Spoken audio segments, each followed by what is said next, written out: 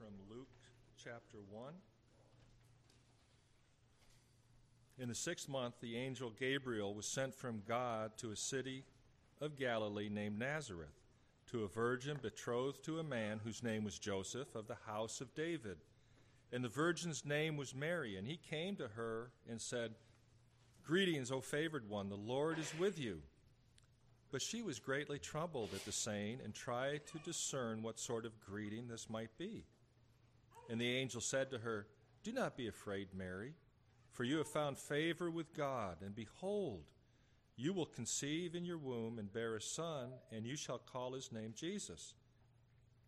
He will be great and will be called the Son of the Most High. And the Lord God will give to him the throne of his father David, and he will reign over the house of Jacob forever, and of his kingdom there will be no end." And Mary said to the angel, "How will this be, since I am a virgin?" And the angel answered her, "The Holy Spirit will come upon you, and the power of the Most High will overshadow you. Therefore, the child to be born will be called Holy, the Son of God. And behold, your relative Elizabeth, in her old age, has also conceived a son, and this is the 6th month with her, who was called barren. For nothing will be impossible with God." And Mary said, "Behold, I am the servant of the Lord. Let it be to me according to your word." And the angel departed from her. In those days Mary arose and went with haste into the hill country to a town in Judah, and she entered the house of Zechariah and greeted Elizabeth. And when Elizabeth heard the greeting of Mary, the baby leaped in her womb, and Elizabeth was filled with the Holy Spirit, and she exclaimed with a loud cry, "Blessed are you among women, and blessed is the fruit of your womb. And why is this granted to me, that the mother of my Lord should come to me? For behold, when the sound of your greeting came to my ears, the baby in my womb leaped for joy. And blessed is she who believed that there would be a fulfillment of what was spoken to her from the Lord." And Mary said, "My soul magnifies the Lord, and my spirit rejoices in God my Savior, for he has looked on the humble estate of his servant. For behold, from now on all generations will call me blessed, for he who is mighty has done great things for me, and holy is his name. And his mercy is for those who fear him from generation to generation. He has shown strength with his arm. He has scattered the proud in the thoughts of their hearts. He has brought down the mighty from their thrones and exalted those of humble estate. He has filled the hungry with good things, and the rich he has sent away empty. He has helped his servant Israel in remembrance of his mercy, as he spoke to our fathers, to Abraham, and to his offspring forever." And Mary remained with her about 3 months and returned to her home. Let us pray. Oh, Father, indeed, I pray that our soul, like Mary, would truly magnify you, the Lord. I pray from the depth of our soul that indeed we would rejoice in God our Savior, in Jesus Christ our Lord. What a great privilege it is to be redeemed from all our sin and all our transgressions, and to truly be among the blessed. The blessed one whose transgression is forgiven, whose sin is covered. The blessed one whose the Lord doesn't count iniquity. I pray, Father, that that blessing would be among us all, in truth, in reality. And may our recognition of it cause us to respond in great joy. I pray that we would not be ashamed to come to you in any time of weakness, so that we indeed might find strength. In any time of sin, that we might find atonement for our sin through our high priest, Jesus Christ, who lives forever, who intercedes forever and ever. I pray that we would acknowledge and confess our sins to you and recognize that you're faithful and just to forgive us all our sin and cleanse us from all our iniquity. I pray, Father, that you would bless our time together as we have confessed our sin, and we have gathered then to hear your word as it's proclaimed in the many ways in which it is proclaimed. Whether it's the shouting for joy in the songs that we sing, or the hearing of your word as it's read or explained, in every aspect of it, in our various ways in which we participate, I pray that you will receive our thanksgiving to you. I pray for your blessings upon our time here. May we all encourage one another to love and good works. I pray that Christ would be first and foremost in our life.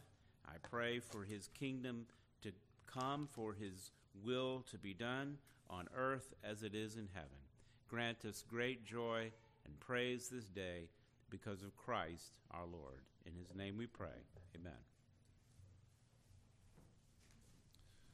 Well, happy Father's Day. Let's stand and take our hymn books and turn to number 594. We'll sing Faith of Our Fathers. Our fathers trusted in you, and you rescued them. Psalm 22:4. 594.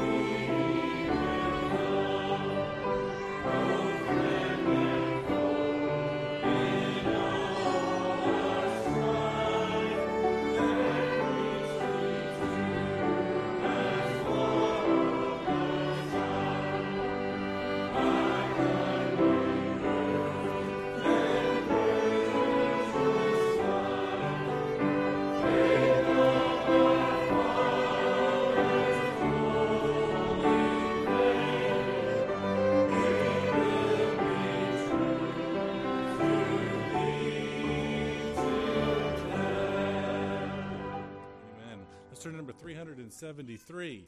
373. Rise up, O men of God. Be alert, stand firm in the faith. Be brave and strong. 1 Corinthians 16:13.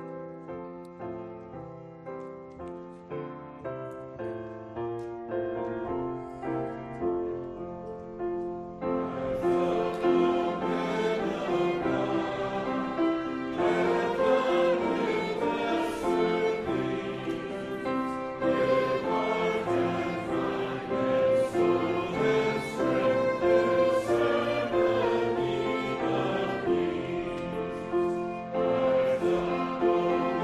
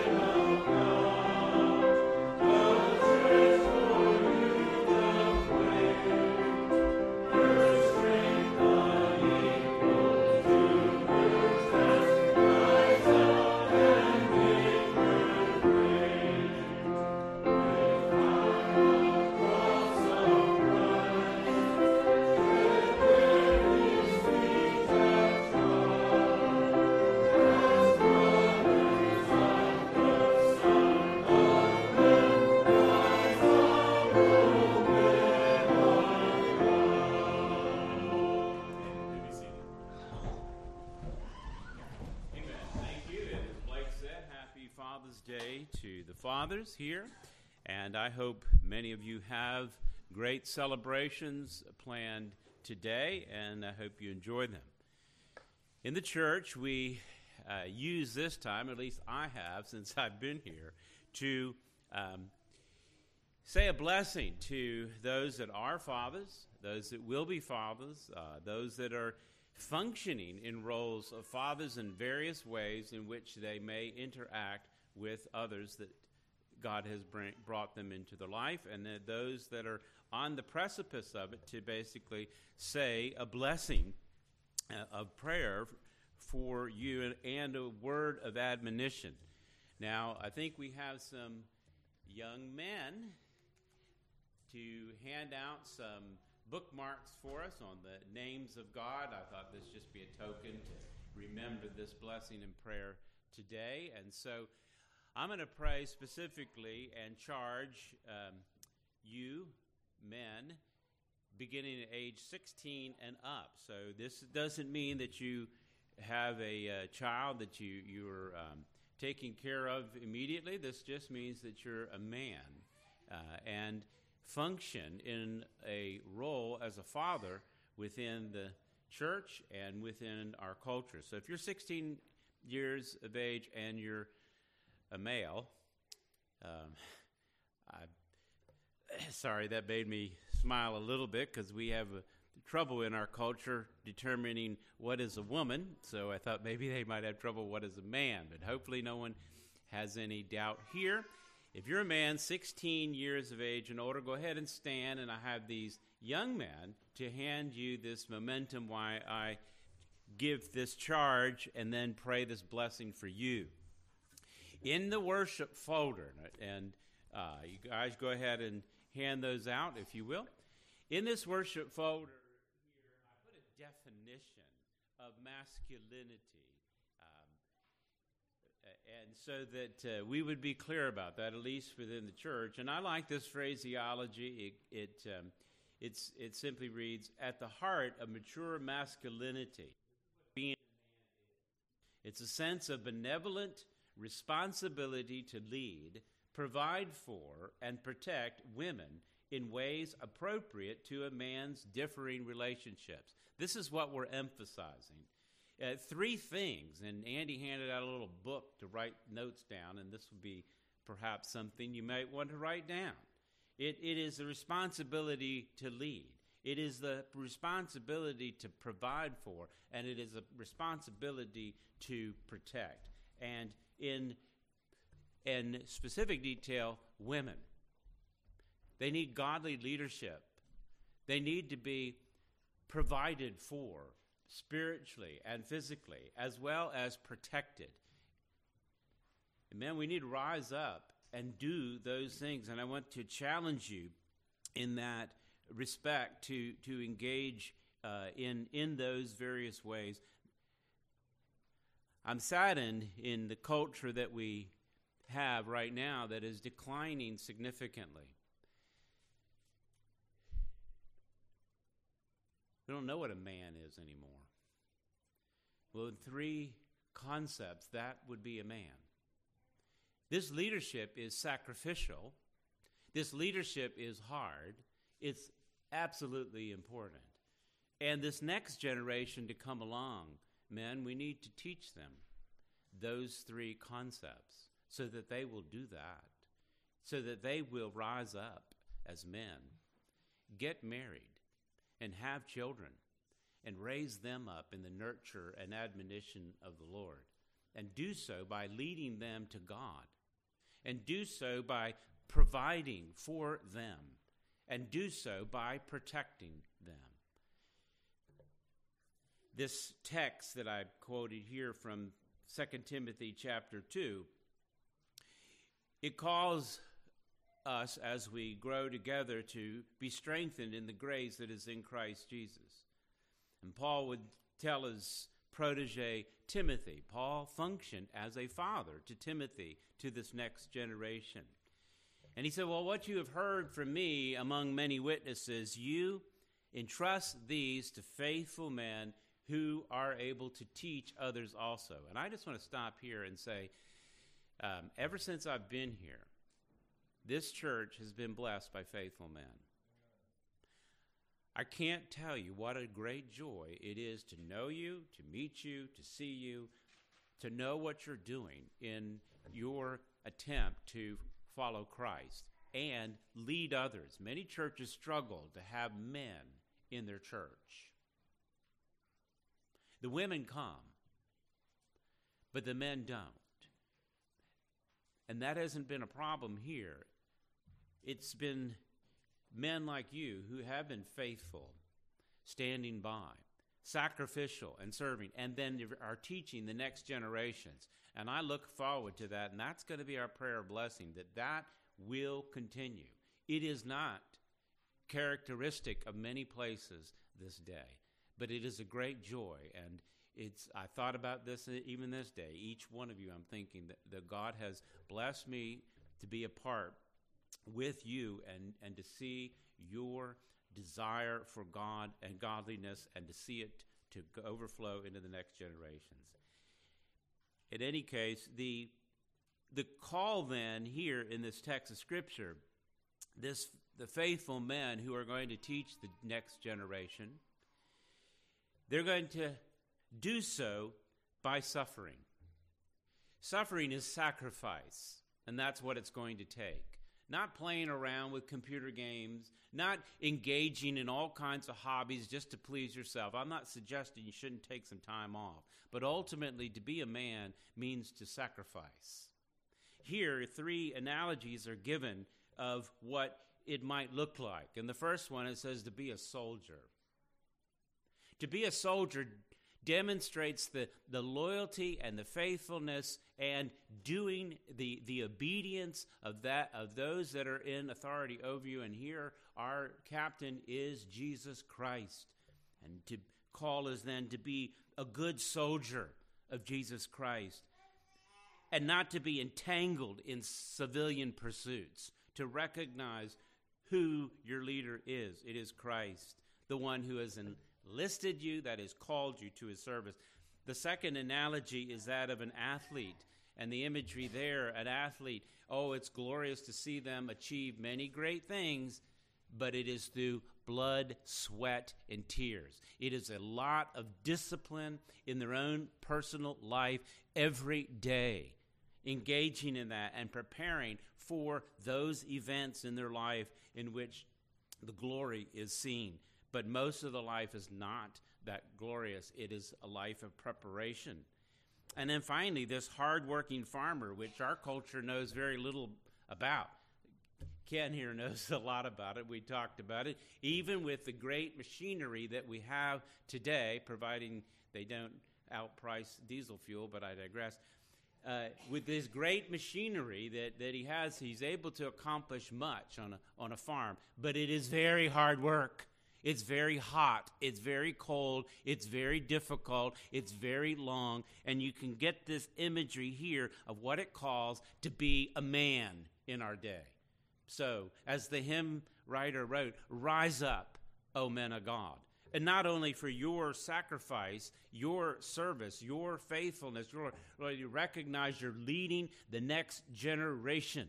And I pray that many will rise up and be men of God here. Would you pray with me? Oh, Father, I do pray for these faithful men that have gathered around in our assembly. I'm thankful for each one and their contributions that they have given.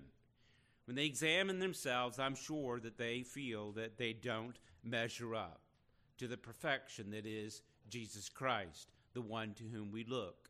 And yet you have worked in a marvelous way in each one of their lives, that Christ has been evident, that you have overcome our own flesh, and some of the grace and glory of Christ has been displayed in their life.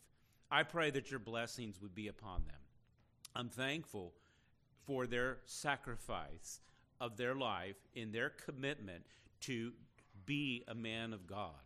I pray that you will encourage them and help them and equip them to do so, not only just for themselves, but certainly to lead the next generation to do the same, to commit to young men who will grow up to be faithful men, who will learn to lead, who will learn to protect and learn to provide, not only in this church environment in which we live, not only in their own homes as they demonstrate that, but I pray that blessing would overflow in our country.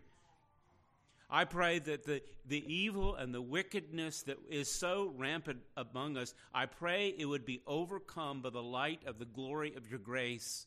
May the darkness be dispelled, the light of Christ shine forth, and may it certainly shine within your people. As we gather together, may we encourage one another, even more so as we see the day approaching. Even so, come quickly, Lord Jesus. Amen. God bless you. You can remain seated for this one. Let's take out our inserts, and if you didn't grab one on the way in, there's some in the back. If you're watching from home and have a Hymns of Grace hymn book, it's number 112.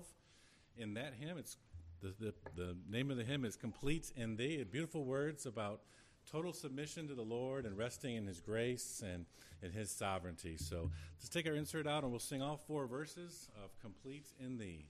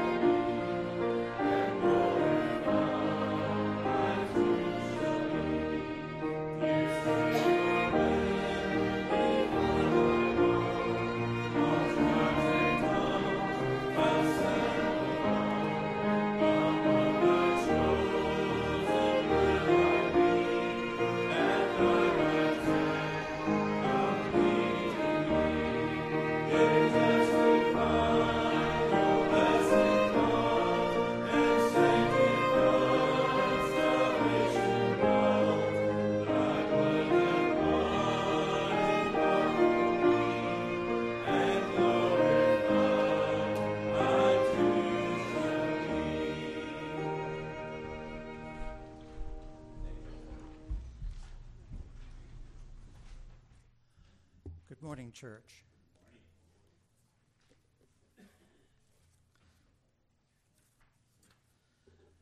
Today we'll be reading from Psalms 116 and 117, which can be found in your Pew Bible on page 510.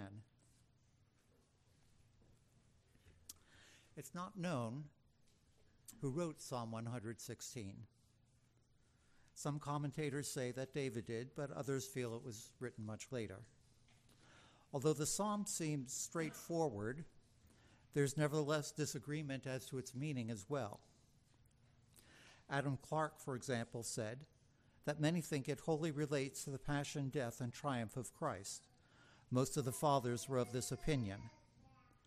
On the other hand, Robert Bellarmine said, with the Holy Fathers, Basil, Chrysostom, Jerome, and Augustine, we judge this psalm is to be understood of the spiritual man, earnestly desiring eternal life and groaning on account of temptations and dangers. John MacArthur, I think, presents a better view when he says, this is an intensely personal thank you psalm to the Lord for saving the psalmist from death, verses 3 and 8. While this appears to deal with physical death, the same song could be sung by those who have been saved from spiritual death. Amen. So let us now hear the word of the Lord. I love the Lord because he's heard my voice and my pleas for mercy. Because he inclined his ear to me, therefore I will call on him as long as I live. The snares of death encompassed me, the pangs of Sheol laid hold on me. I suffered distress and anguish. Then I called on the name of the Lord. O Lord, I pray thee, deliver my soul. Gracious is the Lord and righteous. Our God is merciful. The Lord preserves the simple. When I was brought low, he saved me. Return, O my soul, to your rest, for the Lord has dealt bountifully with you. For you've delivered my soul from death, my eyes from tears, my feet from stumbling. I will walk before the Lord in the land of the living. I believed, even when I spoke, I am greatly afflicted. I said in my alarm, all mankind are liars. What shall I render to the Lord for all his benefits to me? I will lift up the cup of salvation and call on the name of the Lord. I will pay my vows to the Lord in the presence of all his people. Precious in the sight of the Lord is the death of his saints. O Lord, I am your servant, the son of your maidservant. You've loosed my bonds. I will offer to you the sacrifice of thanksgiving and call on the name of the Lord. I will pay my vows to the Lord in the presence of all his people, in the courts of the house of the Lord. In your midst, O Jerusalem, praise the Lord.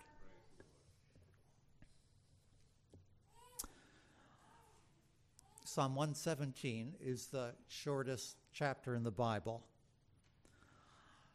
David Gunderson says of it, this small but mighty psalm calls the Gentile nations to praise Israel's covenant God precisely because he is faithful to Israel.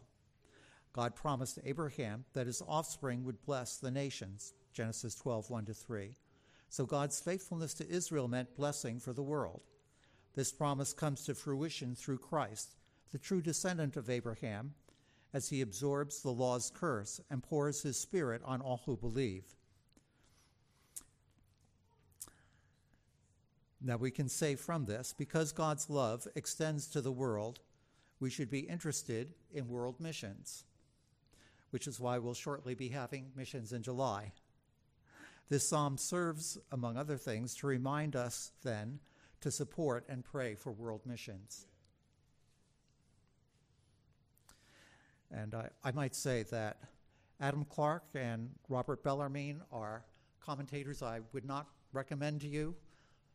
Clark was a 19th century Methodist and Bellarmine a 16th century Roman Catholic. I mentioned them just to contrast them with what John MacArthur was saying. David Gunderson is, on the other hand, someone I would recommend as he writes further things. He's a rather young man right now, but he went to Master's College and Seminary and then got a doctorate at Southern Baptist Seminary under Albert Mohler. And what I was quoting from was the NIV Grace and Truth Study Bible, which just came out last year, edited by Albert Mohler, in which David Gunderson did that note on Psalm 117. It happens that I know his father, who was the person who told me about a Reformed Baptist church in northern New Jersey with a great preacher, which I ended up joining and where I subsequently met Janet. Okay, let us again reverently listen to God's holy word. Praise the Lord, all nations. Extol him, all peoples. For great is his steadfast love toward us, and the faithfulness of the Lord endures forever. Praise the Lord. Now let us look to the Lord in prayer.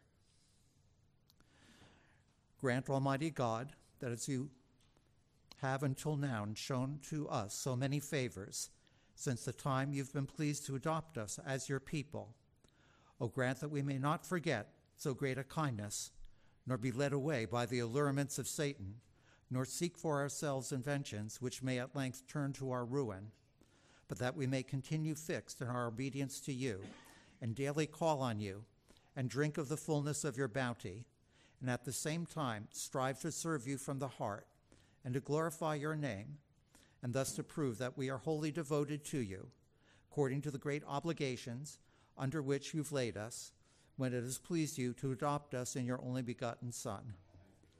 We thank you for the privilege of meeting here. Thank you also that you've blessed us in so many ways, both materially and spiritually. We thank you that our nation is at peace, and we'd pray for those in Ukraine suffering from the ravages of war, that they might soon see that come to a just end. Draw near to us now, then. Meet with us and be glorified in our midst, as we pray all these things in the matchless name of Jesus. Amen.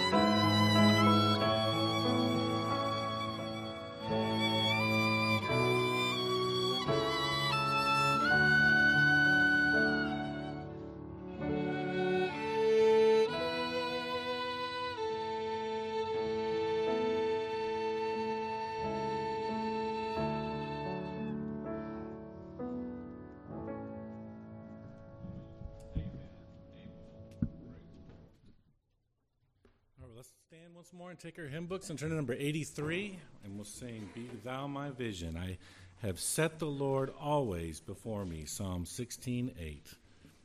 83.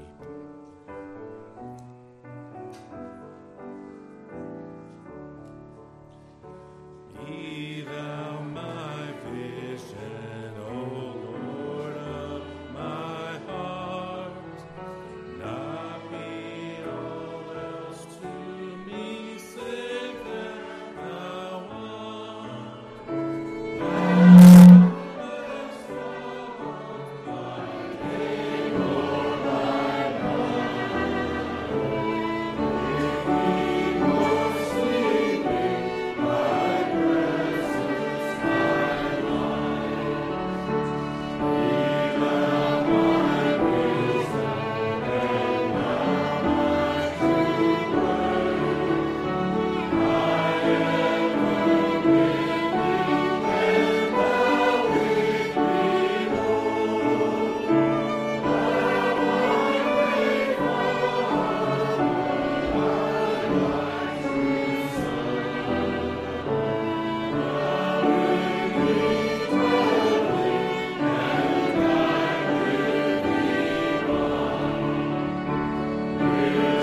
thee gone. Wishes I begot, for mountains deep brave. Thou my own inheritance, now and always. Thou and thou only, first in my heart. I give up heaven, my treasure thou art. I give up heaven, my victory won. May I reach heaven's door, full white and sun. While on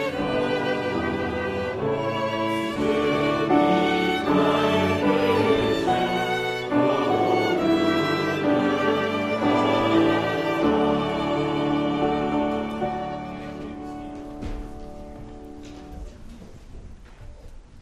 Still be my vision, O God bless you. Give thanks, ladies, for your beautiful song and praising the Lord with strings and pipe. My heart certainly was dancing through that, and I hope you too take that time and think and meditate about the glories of Christ. That's the presentation of it. And then maybe one day we'll have the young men to clash some cymbals together, if their dad lets them, I don't know. But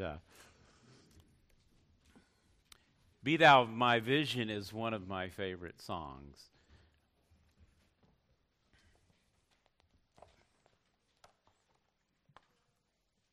I love Christ.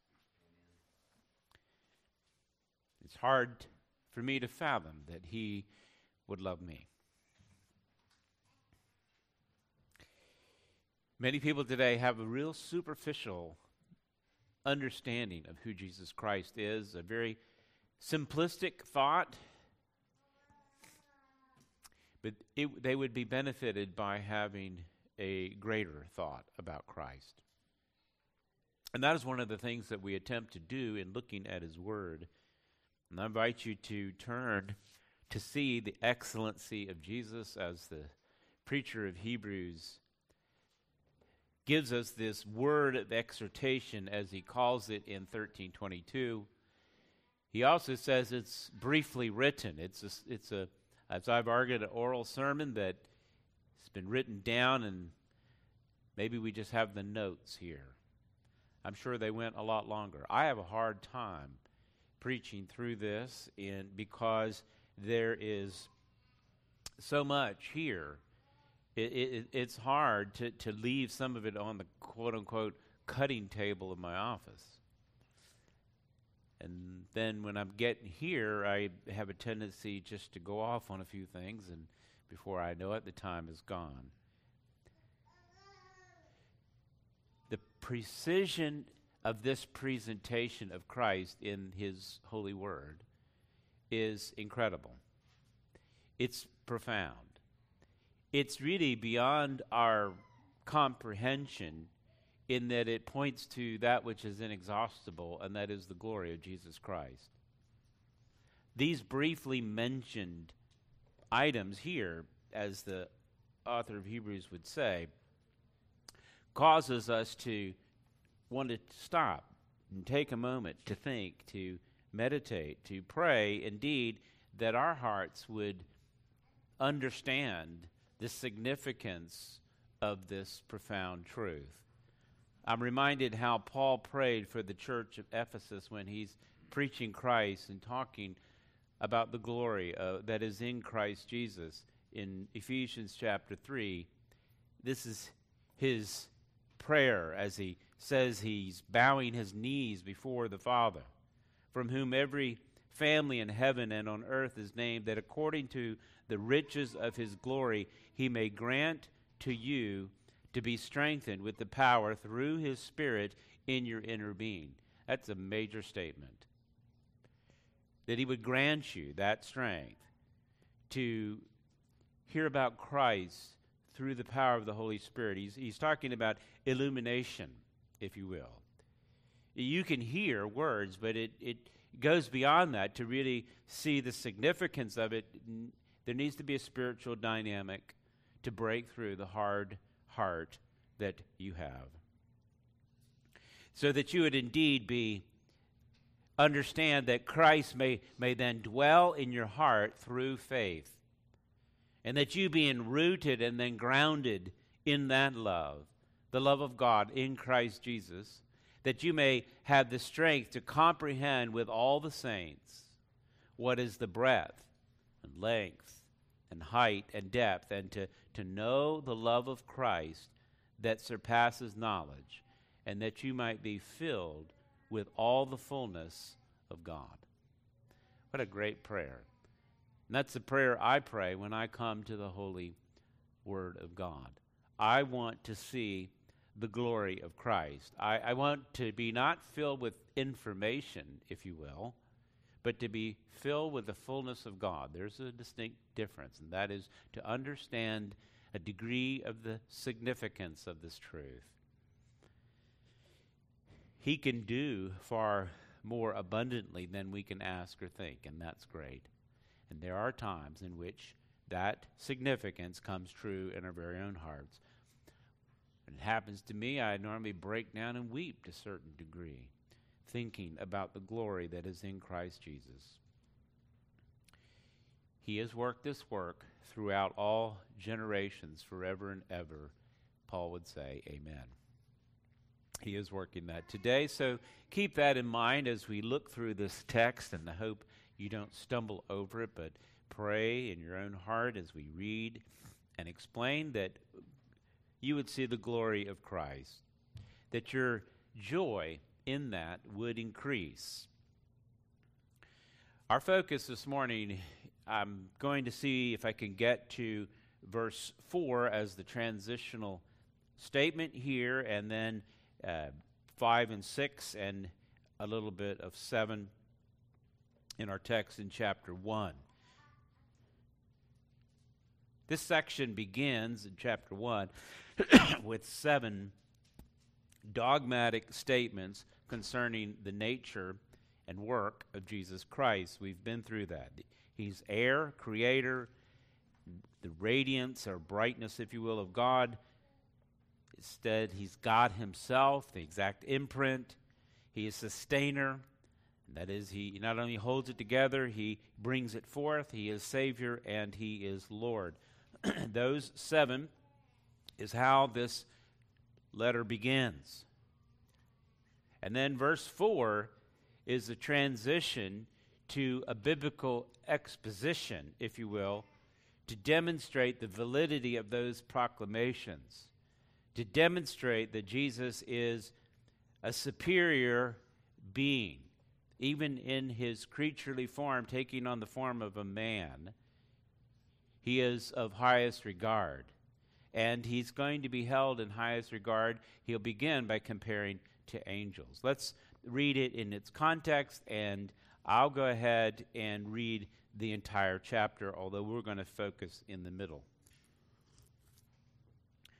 Chapter 1. Long ago, at many times and in many ways, God spoke to our fathers by the prophets, but in these last days he has spoken to us by his Son, whom he appointed heir of all things, and through whom also he created the world.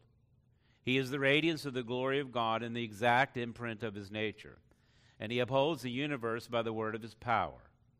After making purification for sins, he sat down at the right hand of the Majesty on high, having become as much superior to angels as the name he has inherited is more excellent than theirs. To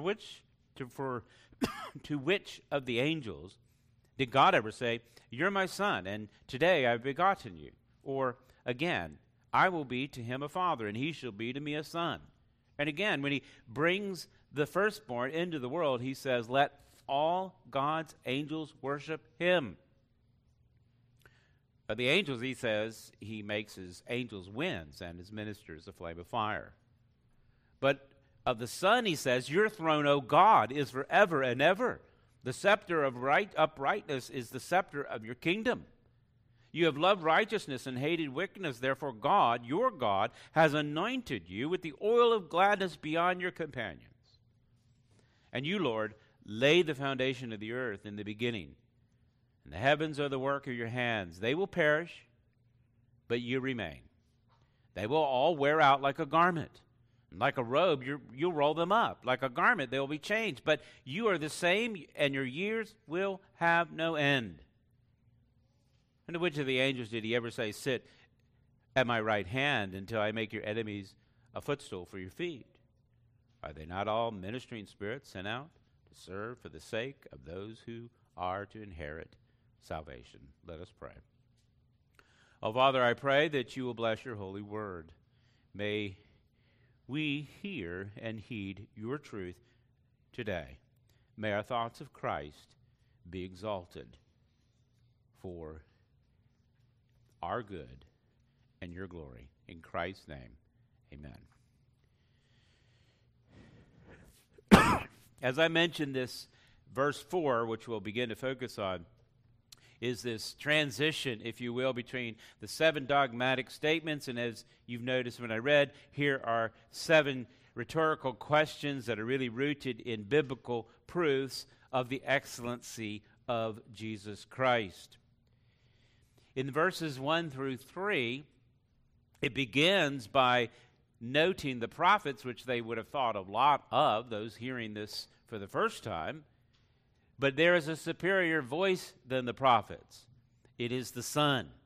And the remainder of it here is then going to point, in this chapter anyway, point to this Jewish audience, beings that would have been considered of even higher order in some sense than the prophets.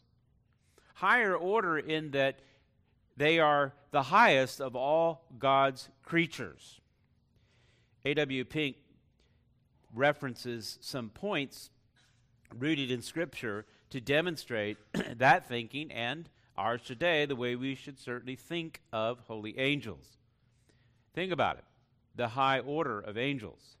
Heaven is their native home, Matthew 24:36. They excel in strength, Psalm 103:20. They are said to be God's ministers, 104:4 of the book of Psalms.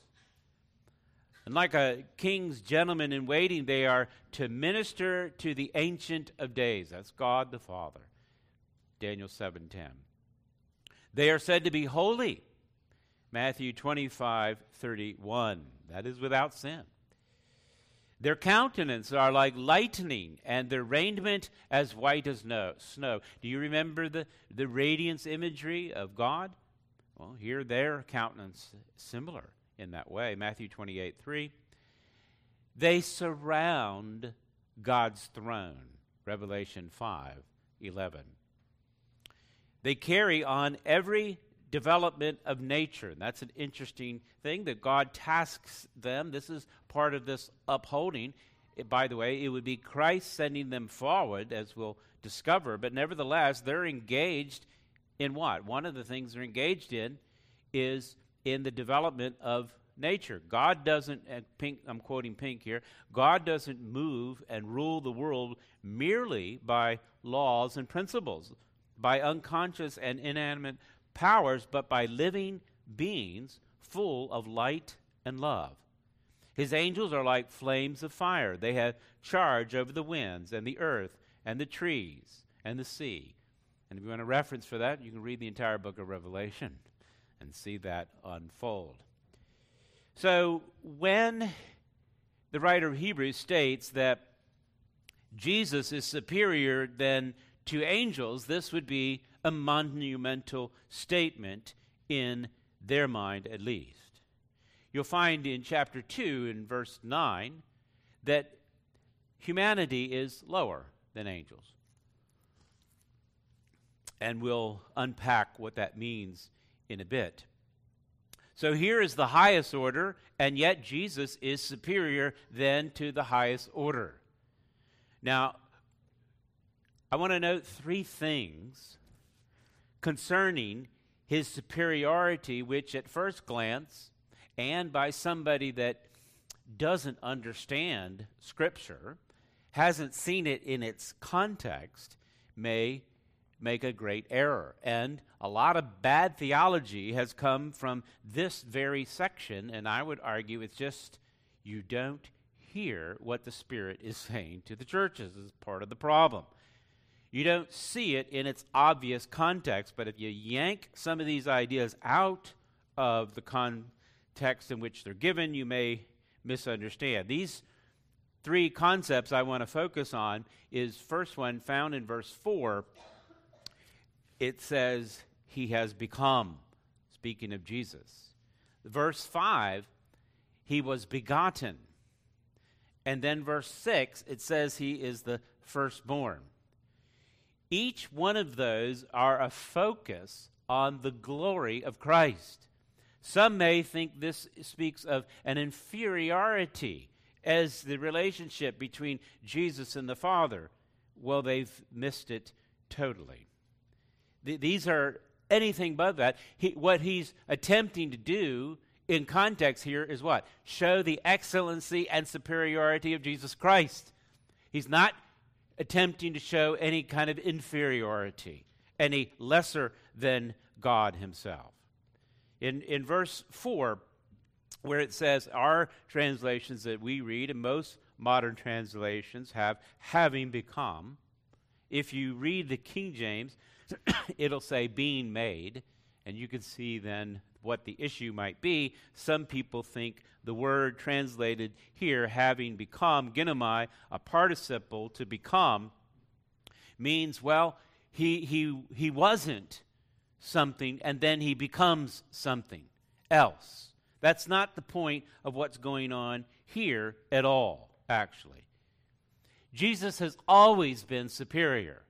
He hammers out 7 excellencies at the very beginning. He confirms his deity. He is creator. He is the very effulgence of God. He is the bearer of all things.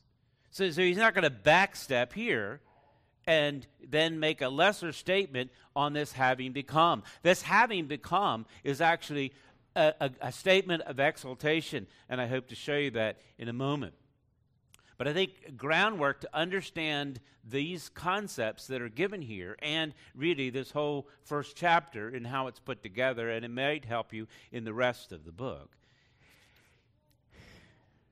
It's helpful to distinguish between that which is the essential nature of Jesus Christ being God and his work, particularly as mediator, the work that he accomplishes and does through the incarnation as God-man. That's what is going on here.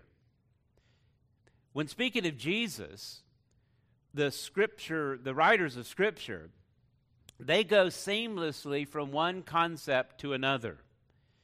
And they don't confuse it by putting some artificial terms in there They just go from one to the other. What is true about the person of Jesus Christ is essential nature, as it's already said. You're God. And it'll go on here in our text as we've read, thy throne, O God. That's his essential nature. But it is equally true then to think of Christ in the work that he does as mediator, and particularly then humbling himself and taking on the form of a servant. So here you have a sovereign servant. How could both be true? Both are equally true about Jesus Christ and can be referred to one or the other, and neither confused, and not giving up on one or the other. You would determine this simply by one of the principles we use is called the analogy of the faith. And that's that Scripture itself is harmonious. Since God spoke, he didn't speak one thing on one page and one thing in another. He didn't speak one thing in one sentence and another in another sentence, something totally different. That would be inconsistent. That would be how politicians talk, not God. Scripture then interprets Scripture. Those texts that aren't clear to us or maybe cause us to question, they'll be remedied by those things that are clear. There may be multiple possible understandings of a particular text, but the author only had one meaning. And we have to go to that root. And that meaning would be consistent from the very beginning to the very end. This having become as much superior to angels, verse 4, is not a change in his nature, but really in status or relationship to mankind. This is not a change in his essential nature. This is talking about the accomplishment of his mediatorial work, having become. There is a change. He accomplishes, and it becomes, if you will. Notice this phrase, having become, it follows verse 3. They have them numbered for us in our Bibles. This is verse 4. What went before? Verse 3. Do you see what it says about this one, Jesus Christ? After making purifications for sin, he then sat down at the right hand of the Majesty on high. The author has already said, I put this in brief form. What he's saying is, here is Christ's atonement for sin on the death of the cross, and when he made atonement for sin, then what is he? He is exalted. That is how he becomes higher. He's talking about not his being, which has always been higher, his essential nature. This is talking about his work. This is an exaltation saying, you have accomplished your work of atonement. And so much so that you are at the right hand of God here in a mediatorial fashion. Even that, which we'll get to maybe one day, he is working about this in his mediation, not just at one point in time, but forever and ever and ever. In that respect. Purification for sin has been accomplished by his obedience to the Father's will. How would you have him obey the Father, be submission to him if he is God himself? Because it's just looking at him in his work and what he does. He always, he says, does the Father's will. He is subordinate and submissive in the fact that he is carrying out the decree of God. He is carrying out that order in which he died on the cross. Upon completion of this, the Father demonstrates he is accepted by raising him from the dead and then exalting him to the right hand, the seat and the hand of authority and majesty on high. In the incarnation, when Christ took on human flesh, he was made lower than the angels in his mediatorial work. Not in his not in his essential being. You understand? He's always God of God. He was always upholding all things by the word of his power, which is really hard for us to grasp, to think here a little baby in a cradle is holding the world and bringing that forth. That is always going on, but if you look at it from the perspective of his work in the incarnation, that's one thing. If you look at him from the perspective of his being and nature and who he is in God, that is something different. Look at 2:9. I'll go ahead and read. I alluded to it earlier. So you can understand how this transition works about having become something different. This is actually a quotation from Psalm 8, and we'll get into this at greater depth later, but notice verse 9 in our text, Hebrews 2:9, a quotation from Psalm 8. But we see him, that's Jesus, who was for a little while made lower than the angels, namely Jesus. That's speaking of him in his earthly life, his flesh, taking on human flesh. That's Jesus. He was made for a little while, a time, lower, crowned with glory and honor because of the suffering of death, so that by the grace of God he might taste death for everyone. So in what way he's made lower? It's right there in the text, 2:9. You see it? He was made lower in the fact that he could now suffer. God doesn't suffer. Angels don't suffer. They're holy. In taking on the form of a servant, he is a sufferer. He is a man. The ultimate of suffering is death. And angels don't die. So that's the sense in which he's made lower, you see. He is subject now to suffering, and we know he does. He submits to that suffering, and ultimately he dies. The angels are said then to be, and in their mind, higher because they're not suffering and they're not tasting death. Jesus will.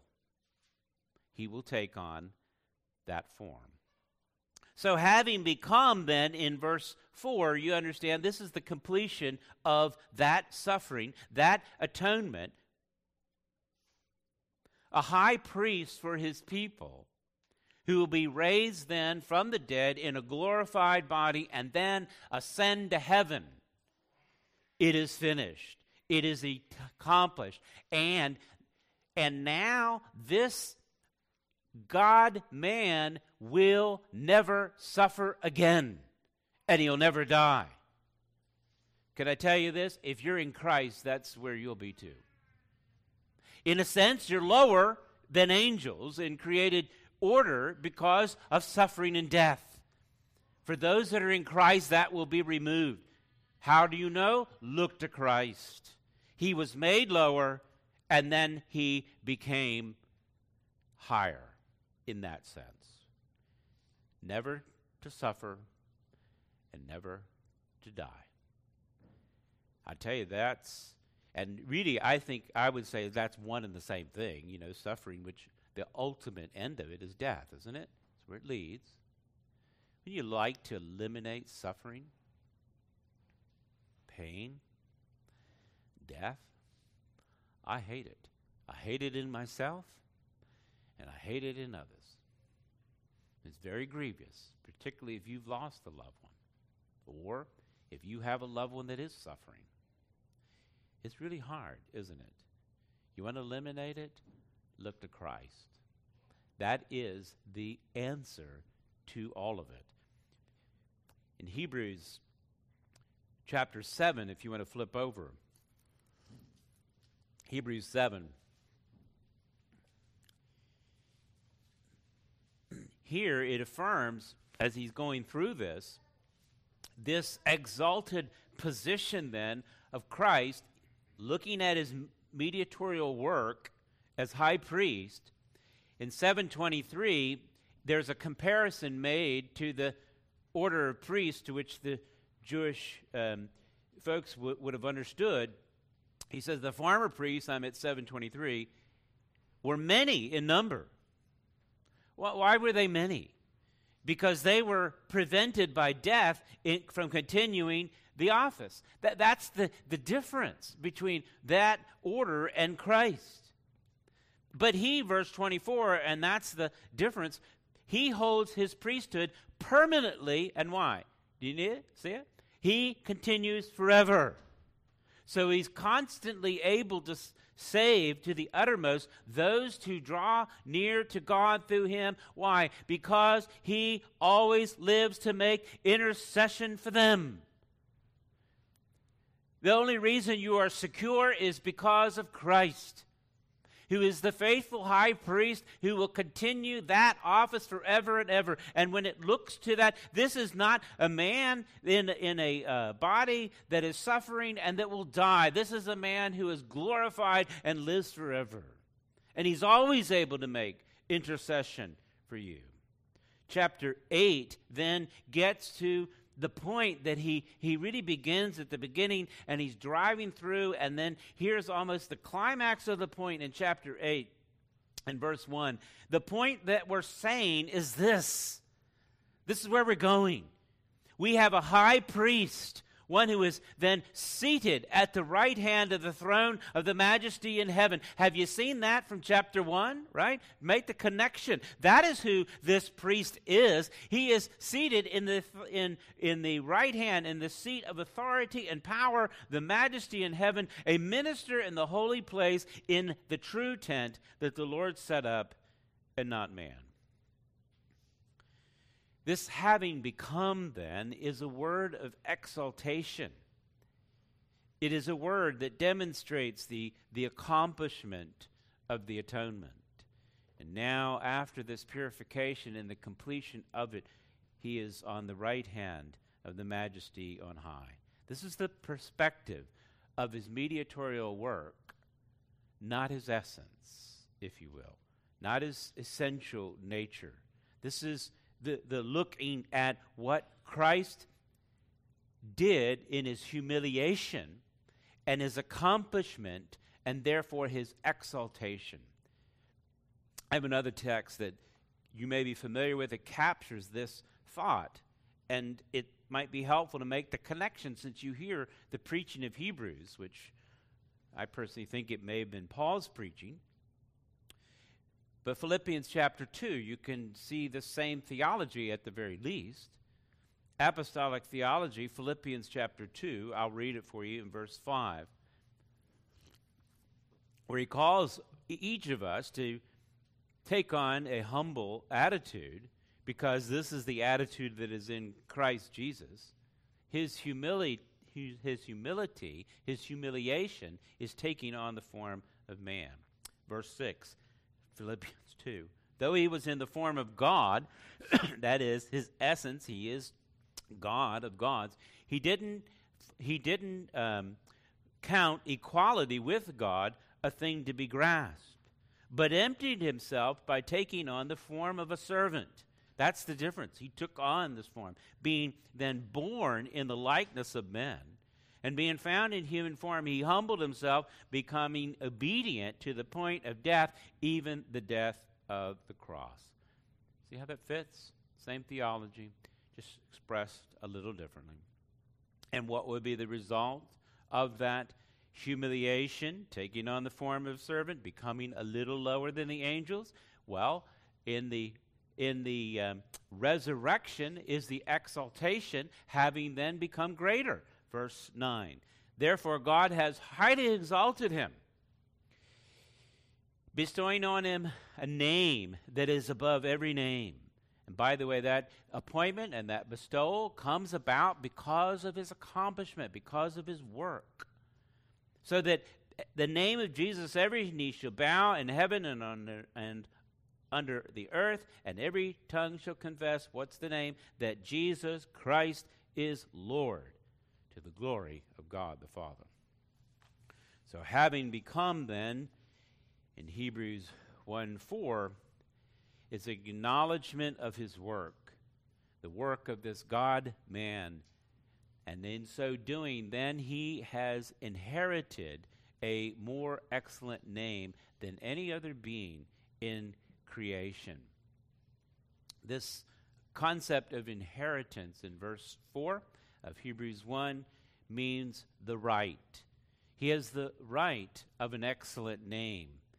The right comes about not only through his birthright as son, begotten of God, which we'll talk about in a moment, verse 5, that is the essential nature of God and the union of a servant, but also through his obedience as a son.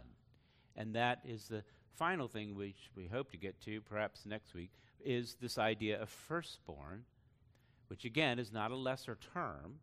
It speaks of his work, his mediatorial work as high priest. Let's look at this first one in verse 5. He says then, and moving on, gets this excellent name, Hebrews 1:5, for which to the angels did he ever say, "You're my son, today I've begotten you." This word for begotten and the fact that he says that you're my son is also a term of great exaltation. This is a quote from Psalm 2. If you want to turn there, you can. Psalm 2. Psalm 2 is a messianic psalm. It looks to that one who would come, that Christ.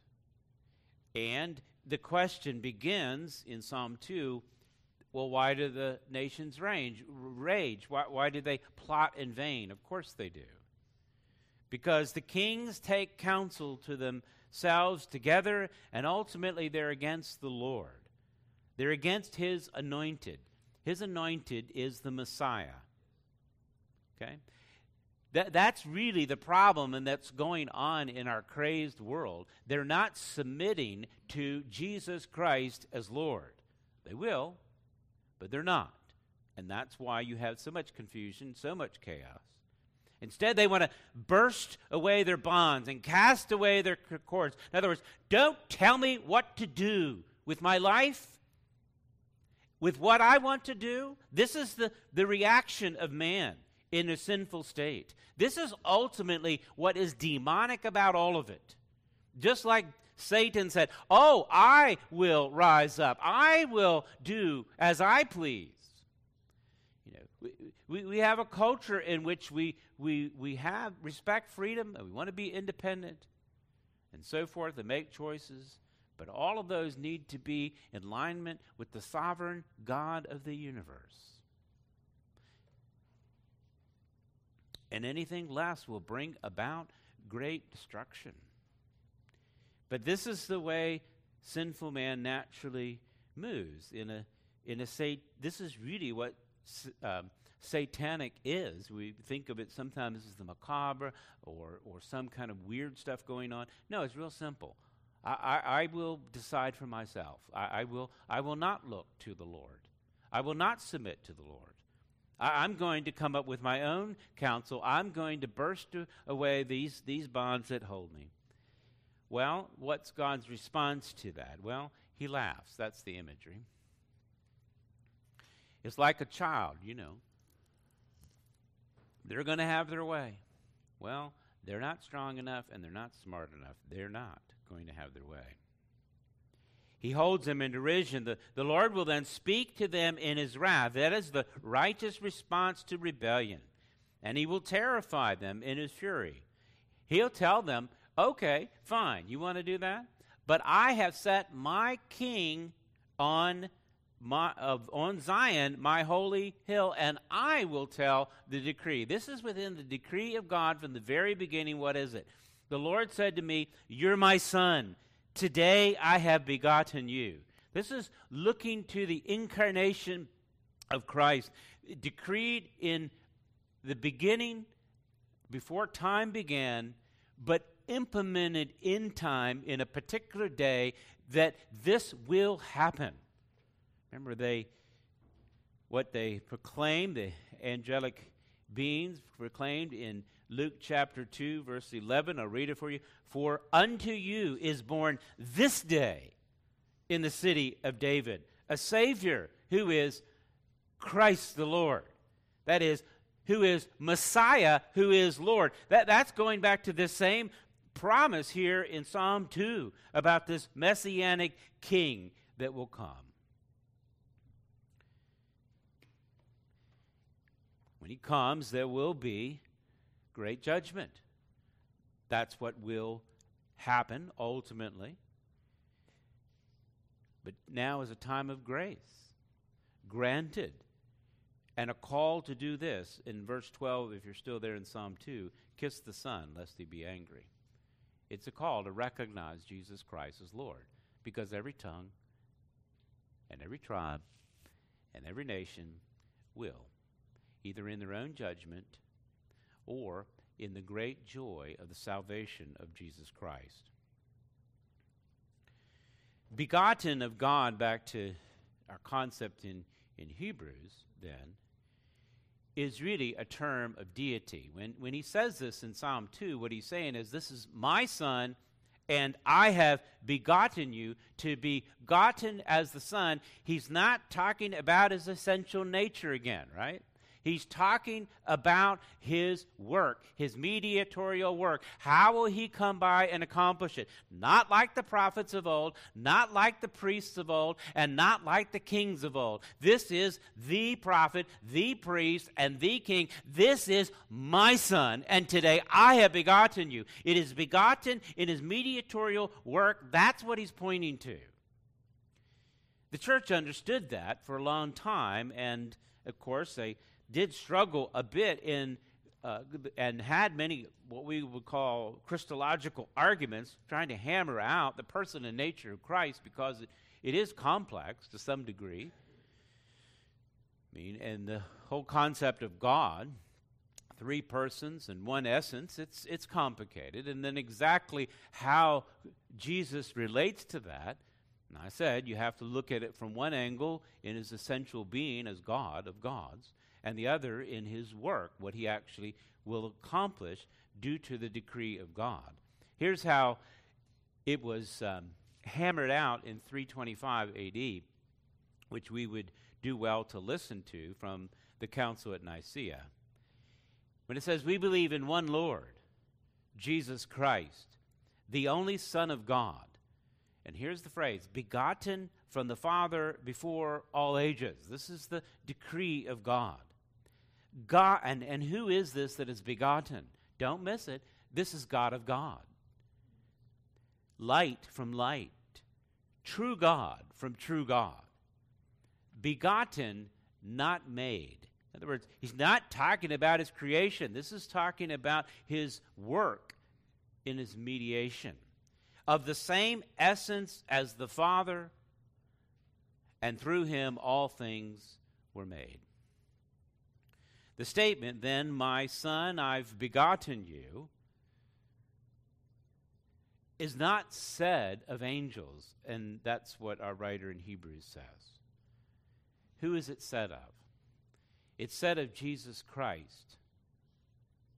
It's never said of angelic beings. Higher order that they might be in comparison, simply higher because they don't suffer and die, and yet God never said, this is my Son to an angel.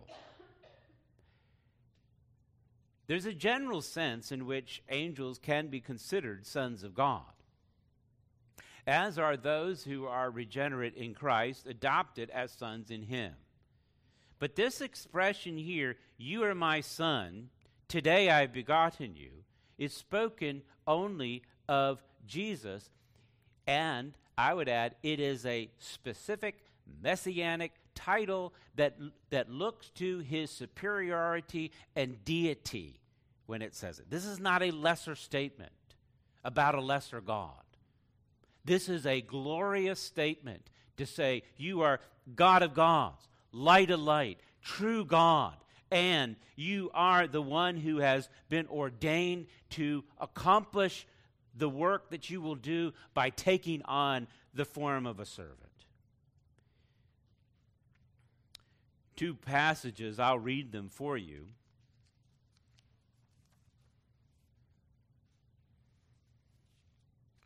Well, I've got a lot to go. We'll see what we can do. Two passages, though, I want you to hear that would affirm this statement in Hebrews when it says that he hasn't said this to angels. One would be from his baptism, and the other would be from Jesus' transfiguration. These are not throwaway events that are recorded in the Bible. These are very important. And note how all of this ties together. God has decreed this in the beginning, that you're my son. This day I've begotten you. The preacher in Hebrews appeals to that and says, that was never said of an angel.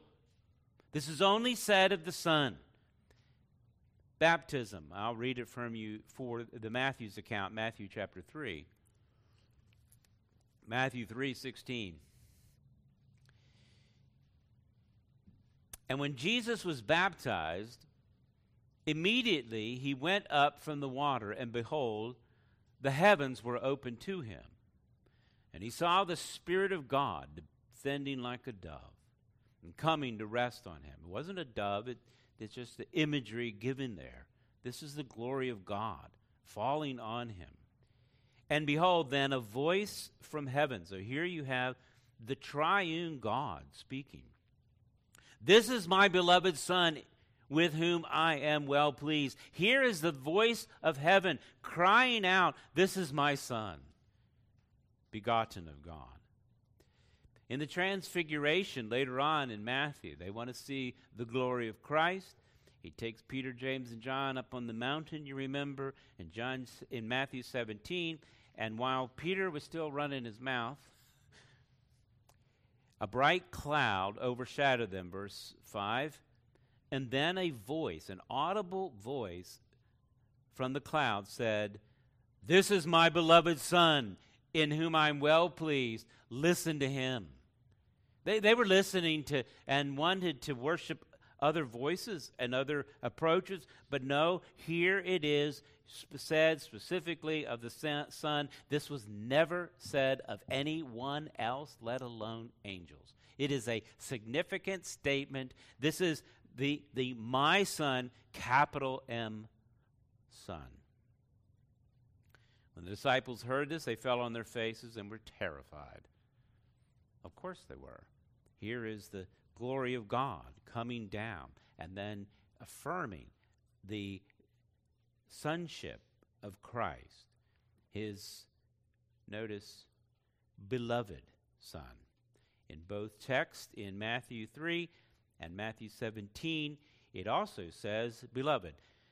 This, my Son, begotten by God, is a term also of endearment and can be expressed as the beloved one. That is a link which exists. It is Jesus' human nature, then, that is said to be begotten by God. And that one is then his beloved Son.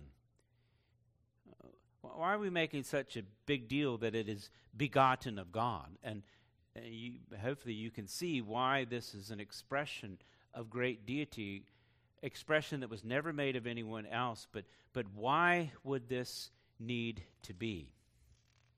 Here I invite you to, let's go ahead and look at Luke chapter 1. Luke chapter 1.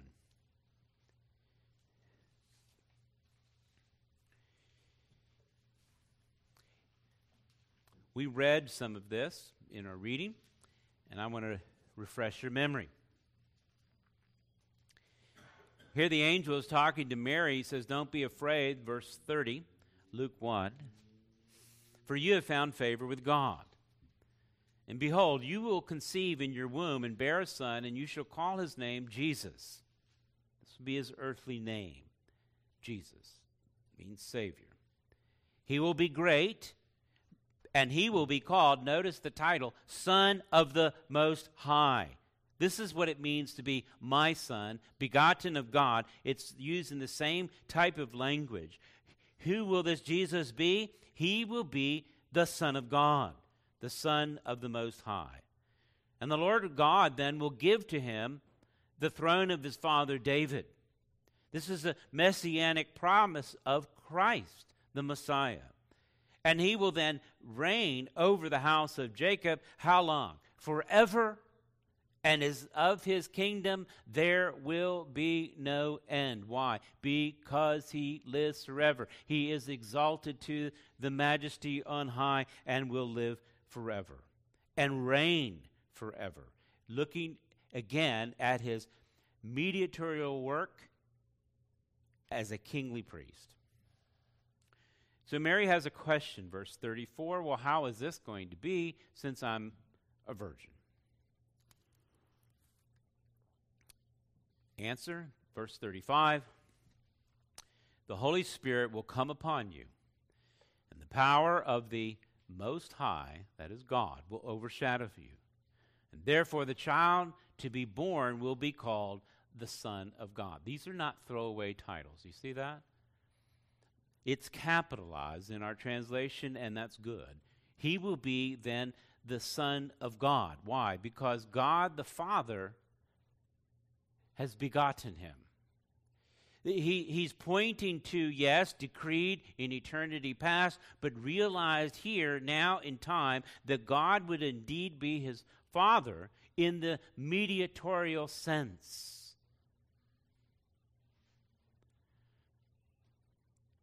Which of the angels did God ever said, you're going to be my son? Today I have begotten you? Answer, none. Only Christ. Why is this done? Well, this will circumvent the sin of Adam. The sin of the father passes down from one generation to the next. Here, you will have a seed of a woman, said to be a virgin. So how will she bring forth a child? Because God will be his father. Again, another emphasis of the fact that indeed he is the righteous one. He is one without a sin nature. He is one, however, taking on this human form because God is his father, not Adam. He will not have sin. The only man that would not have sin in that line since Adam fell. Because God is his father. And he will function in this mediatorial sense. And he will be his son. Verse 5 back in Hebrews, it says, you're my son, today I have begotten you. And then it goes on an almost kind of a throwaway statement in verse 5. It says, or again, I will be to him a father, and he to me a son. It just says that he has begotten him, and then he says, I'm going to be a father, and he's going to be to me a son. What is he talking about there? This comes from 2 Samuel 7:14, in which Nathan prophesies this very word to David, which is immediately filled in some aspects, but not fully filled. It will fully be filled in its perfection in Jesus Christ, who will be Son. I'll finish with this. If you wish to turn there, 2 Samuel 7:12 is what he's quoting. And through verse 14. 2 Samuel 7:12, when your days are fulfilled, you will lie down with your fathers. He's speaking of David. Nathan is, I will raise up your offspring after you, who will actually come from your body. And I will establish his kingdom. That is the kingdom of Christ. He shall build a house for my name, and I will establish the throne of his kingdom forever. And here's the phrase, verse 14. I will be to him a father, and he to me a son. That's the relationship that's talked about. That's what the writer of Hebrews is emphasizing, that ultimately God is his father, and he will be his son. Now, this next phrase does confuse some people, so I'll go ahead and try to quickly explain it. When it says, when he commits iniquity, I will discipline him with the rod of men and with the stripes of sons of men. It would be better understood if you put if instead of when. When does fit all of those that would be sons of David in that physical lineage. But there is one son of David who does not commit sin. And why doesn't he commit sin? Because God is his father. This is a promise made not to angels. Angelic beings will not have this intimate relationship as father and son. And beloved, if you are in Christ, you say, well, how does this apply to me? Because if you're in Christ, that's the relationship that you will have with God, which is far superior than angels. Not because of your accomplishment, but because of Christ and what he has done. In his high priestly prayer in John 17, Jesus prayed for all of those disciples in that upper room, as well as those who would believe, that would be you, because of their word. And his prayer in that upper room was this, that they may be perfectly one, just as we are. He isn't talking about that we should all just get along. He's talking about the fact that we would have a unique relationship with God that is personal, like a father is to a son. An intimate, personal bond. And that is brought about because of the only begotten, who is the beloved Son. And if you are in Christ, this will be made known. Jesus prayed this. I desire that they also whom you have given me may be with me where I am, to see my glory that you have given me because you loved me before the foundation of the world. The world doesn't know, but I have made it known, and I will continue to make that known, that the love with which you have loved me may be in them, and I in them. This intimate relationship between God and man only comes about through one, Jesus Christ. No wonder the Scripture says there's one mediator between man and God, the man, Christ Jesus. Let us pray. Father, I do thank you for sending your Son, taking on the form of a servant, obedient in suffering, obedient even unto death. And you have highly exalted him and received all that he has accomplished.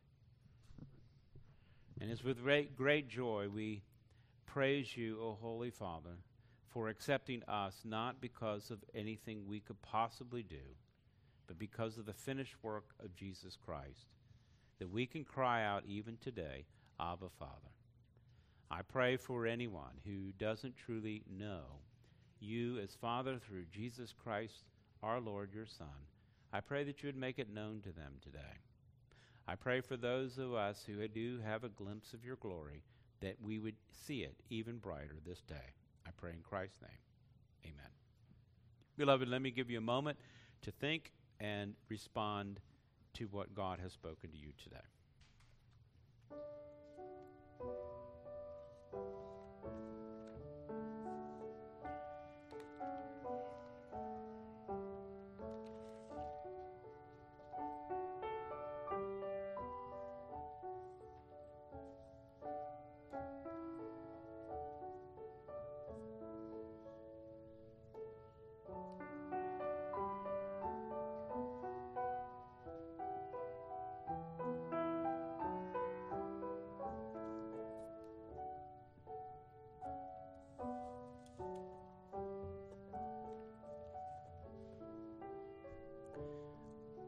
Oh, Father, I do pray that our hearts would increase in worship of that one that is at the right hand of the Father. And thank you for the mediatorial work that Christ has accomplished. May we worship him now and forever. Amen.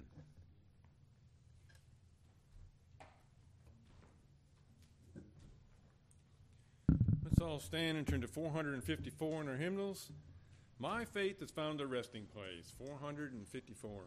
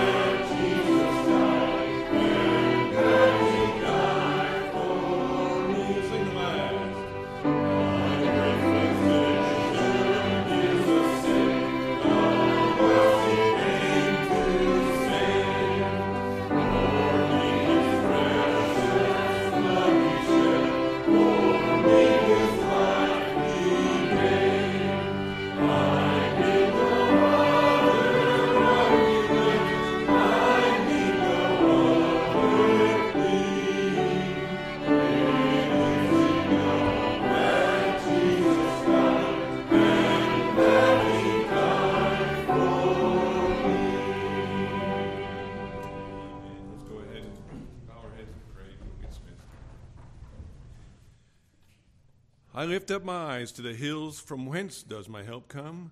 My help comes from the Lord, who made heaven and earth. He will not let your foot be moved. He who keeps you will not slumber. Behold, he who keeps Israel will neither slumber nor sleep. The Lord will keep you from all evil. He will keep your life. The Lord will keep you going out and your coming in from this time forth and forevermore. Father, we're indeed thankful for these promises you've given us. We pray that you would bless us now as we go our ways. In Jesus' name, amen.